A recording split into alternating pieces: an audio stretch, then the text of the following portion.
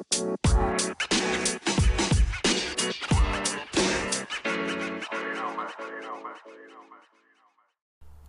in this episode, me and Gio discuss further about how dads miss their kids and feel shitty about not being a part of their life. Hope you enjoy. I still can't get that image of fat guy in a dark corner and huddled up in the fetal position. Oh, dude, I've been there.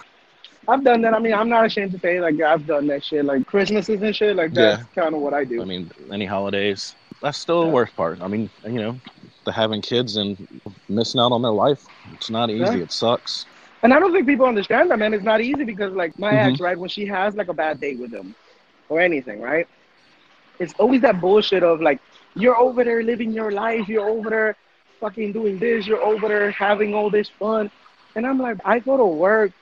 I come home and I miss my child. Like, that's all I really do. Like, I don't, like, there is an occasional, maybe like a year, I go to like 2, 3 concerts and that's it. But like, other than that, it's like, I'm not having fun. Like, don't get me wrong. Like, I have a person that loves me, that I love, and like, it's great.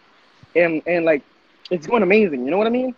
But at the same time, it's like that part of me, like having, having a son, it's never complete, and it's never like I'm out here fucking like at the club every fucking 24/7 and being like, yo, I don't give a fuck about nothing. Like most of the times, like I said, when it's holidays and shit like that, it's mostly just me going to the bathroom like a little fucking bitch and crying, you know, like it's not fun. You know what I mean? And like people think it's easy. People think you're irresponsible or something, but it's like sometimes it's just out of your control. You can't like you want to do more. You know what I mean? Like I don't think take shitty parents aside, right? Take the shitty parents aside, the shitty dads, Yeah. shitty moms that don't want anything to do with their kids. Take those aside. Let's just leave normal fucking human beings inside. Me and you and all this shit.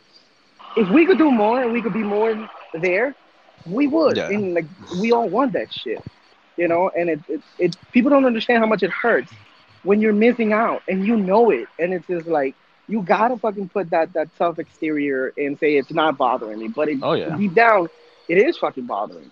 You know what I mean? Like it's like even now it's like we're laughing and we're having fun conversations or whatever, but it's just like nothing compares to the fact that like even as I'm explaining it and as I'm telling it to No you, like shit. it fucking I hurts. mean, it Man. hurts Like, just as bad. Like you you know? go into a store and you see, this happy couple with their rambunctious kid. Yeah. Fathers with their kids. That's what gets me. Like like I said, I'm good on that side. I have a good person in my life. You know what I mean? Like what is it that you refer to her as now? Like Sparkle Skittle, Shank. Sprinkle, some shit. Yeah, Sparkle Shank. I'm Yeah. good. I'm set on that. You know what I mean? And she understands that part of it, where it's like, I'm incomplete because even though I have a good thing, it's like I still fucking like. I wish I could be there more. I wish I could Yeah, I do mean, more. Like, but it's hard. It's hard with the person that doesn't want to allow you sometimes because that's the thing that I get. Like, I get a lot of phone calls like, "Hey, man, he's gonna be off like for Thanksgiving, right?" And I'll be like, "All right, cool. Can I get him?" She'll be like, "Yeah, yeah, come pick him up. You can have him for a week or whatever." I'm like, "All right, cool." And then it's like 3 days like before, a week before, 2 weeks before I'm supposed to. It's like, nah, he's spending Thanksgiving with us. Like, it's always some such a bullshit. fucking tease. It's like you get your hopes up. You're like, yeah, you get mentally prepared. Like you got your shoulders bouncing up and down. Like, yeah, I get to see my fucking kid. And then all of a sudden, just Yeah. straight up dick punch, boom.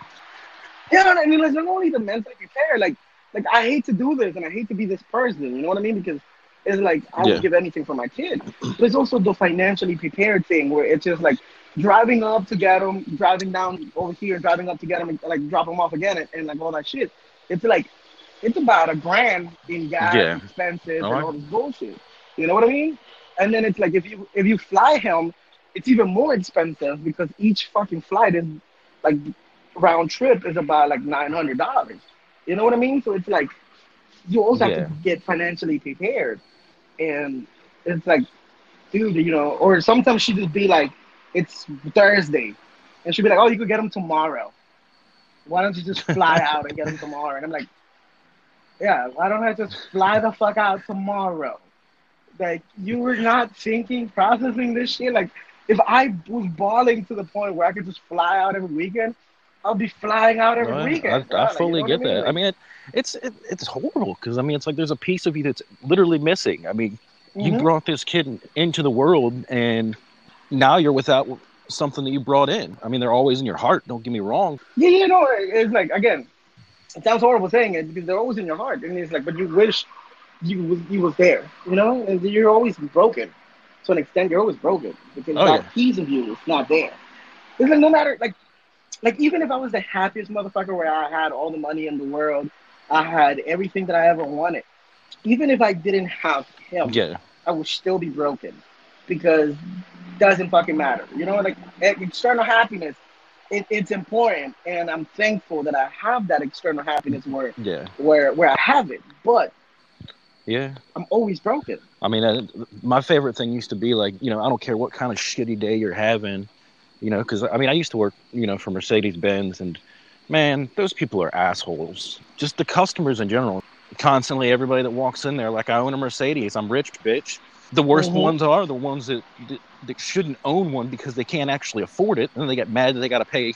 I got threatened to be sued twice in one day just for telling them what was wrong with their fucking car. It needs brakes. That's why your brake light's on.